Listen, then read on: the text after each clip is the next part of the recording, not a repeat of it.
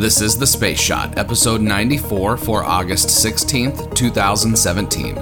Project Excelsior. Hey everyone, welcome to The Space Shot, your daily space history, pop culture, and news fix. I'm John Molnix. Earlier this morning, the SpaceX Dragon capsule successfully docked with the International Space Station. The Dragon is carrying the spaceborne computer, which was made by HP. The year-long experiment is designed to see if a high-performance computer can survive in space. This HP system uses off-the-shelf commercial components with a customized water cooling system due to the unique nature of microgravity. This commercial system stands in stark contrast to the extremely high-cost ruggedized systems that NASA currently employs on the space station and other spacecraft.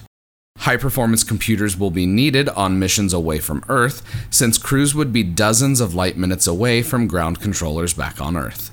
On August 16, 1960, Joseph Kittinger jumped from a high-altitude balloon that had reached an altitude of 102,800 feet, or about 20 miles above the surface of the New Mexico desert.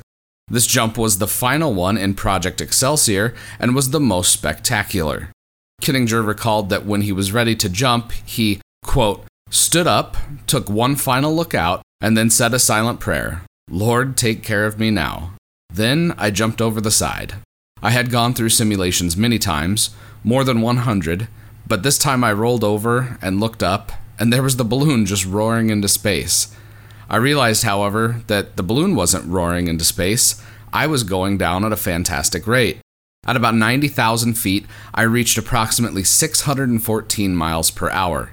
The altimeter on my wrist was unwinding very rapidly, but there was no sense of speed. We determine speed visually when we see something go flashing by, but nothing flashes by at 20 miles up in the air. There are no signposts when you're way above the clouds.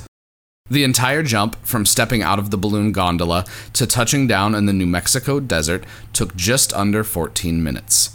Kittinger also participated in Project Stargazer, where he and astronomer William White spent over 18 hours at altitude performing astronomical observations and testing the pressure suits that were needed to keep them alive. The pressure suits like the one that Kittinger used were pioneered by aviator Wiley Post.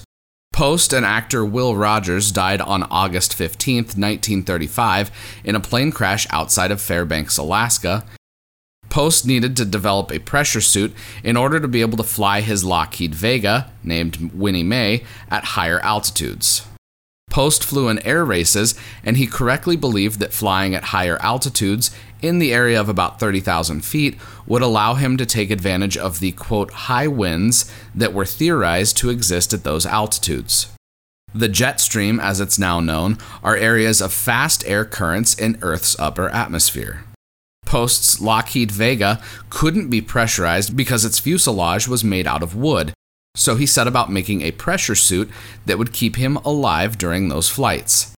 Compare these early flights and jumps with the exploits of companies like Red Bull in the past few years. In 2012, Felix Baumgartner became the first person to break the speed of sound in a freefall after he jumped from the Red Bull Stratos balloon.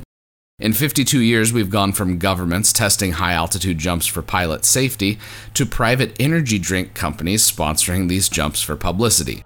That's pretty remarkable if you ask me.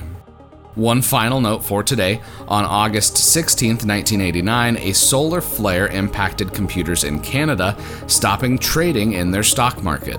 Check out the show notes for more information on today's episode, and be sure to connect with me on Instagram, Twitter, or Facebook. Find me at John Molnix. I'm always up to chat.